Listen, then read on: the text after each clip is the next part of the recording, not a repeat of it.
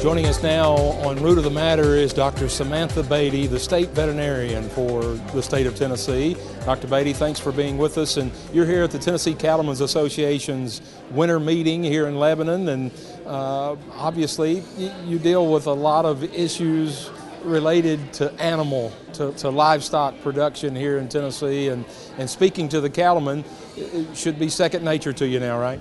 Yeah, it is. My husband and I are cattle producers ourselves, and so the cattle industry is near and dear to my heart.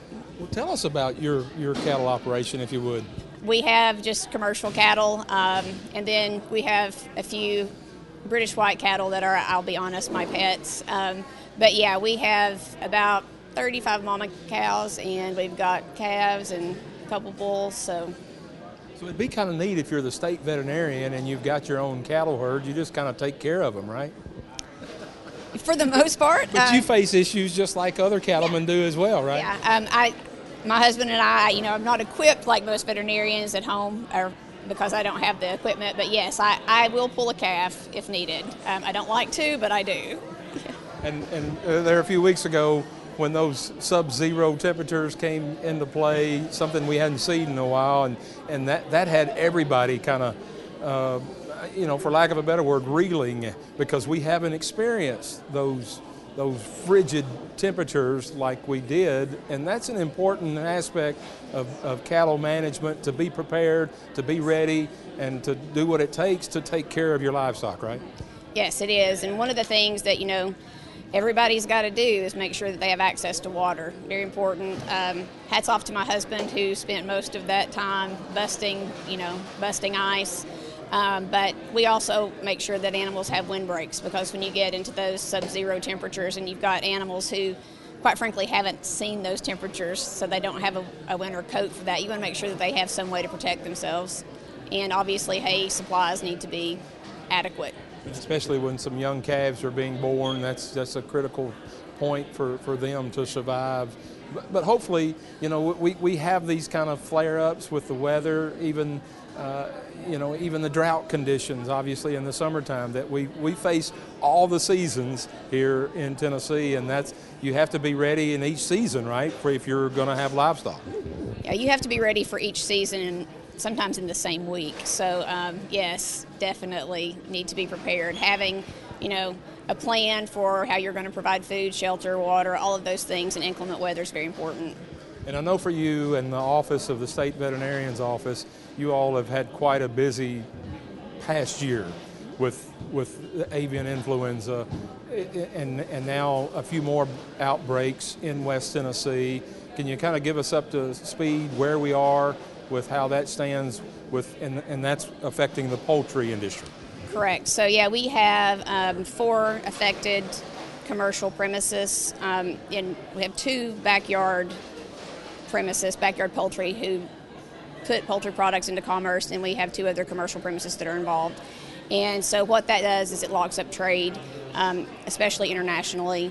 So right now things are at a point where we've asked for assistance from USDA. They've brought in an independent incident management team which collaborate with myself and the USDA folks here. And they are helping us try to sort out the nuances of response that have been challenging for us, especially with large numbers of animals involved. So making sure that we follow all the composting guidance and all of the guidance that we have to meet in order for indemnity to be paid out to these producers. And it's something that just seems like it's ongoing, and it's not just here in Tennessee. We're seeing this all over the country. Yeah, the virus is reassorted. In 2015 and 17, we saw a virus that we planned for in the spring, late winter, early spring.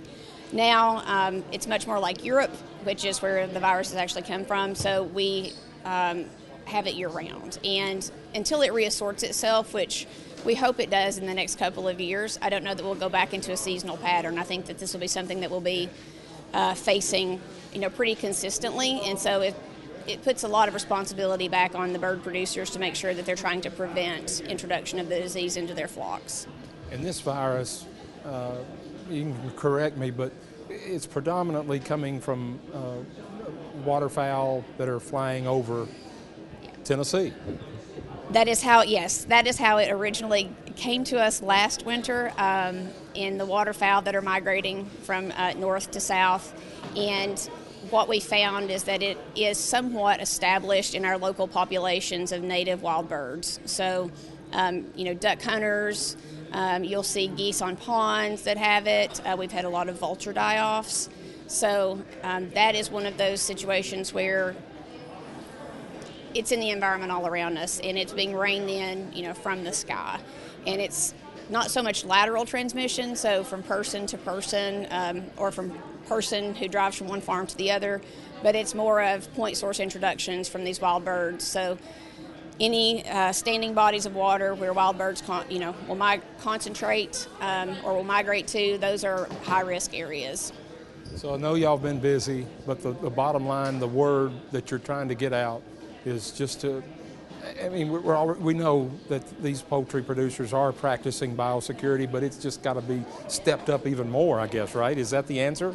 Well, yeah, I think most poultry, especially commercial poultry folks, are doing the best they can. I think you have to look at weather as an influence because when you have sub-zero temperatures with 100% pest control, you're going to drive, you're still going to drive little furry creatures into a barn looking for someplace warm, right?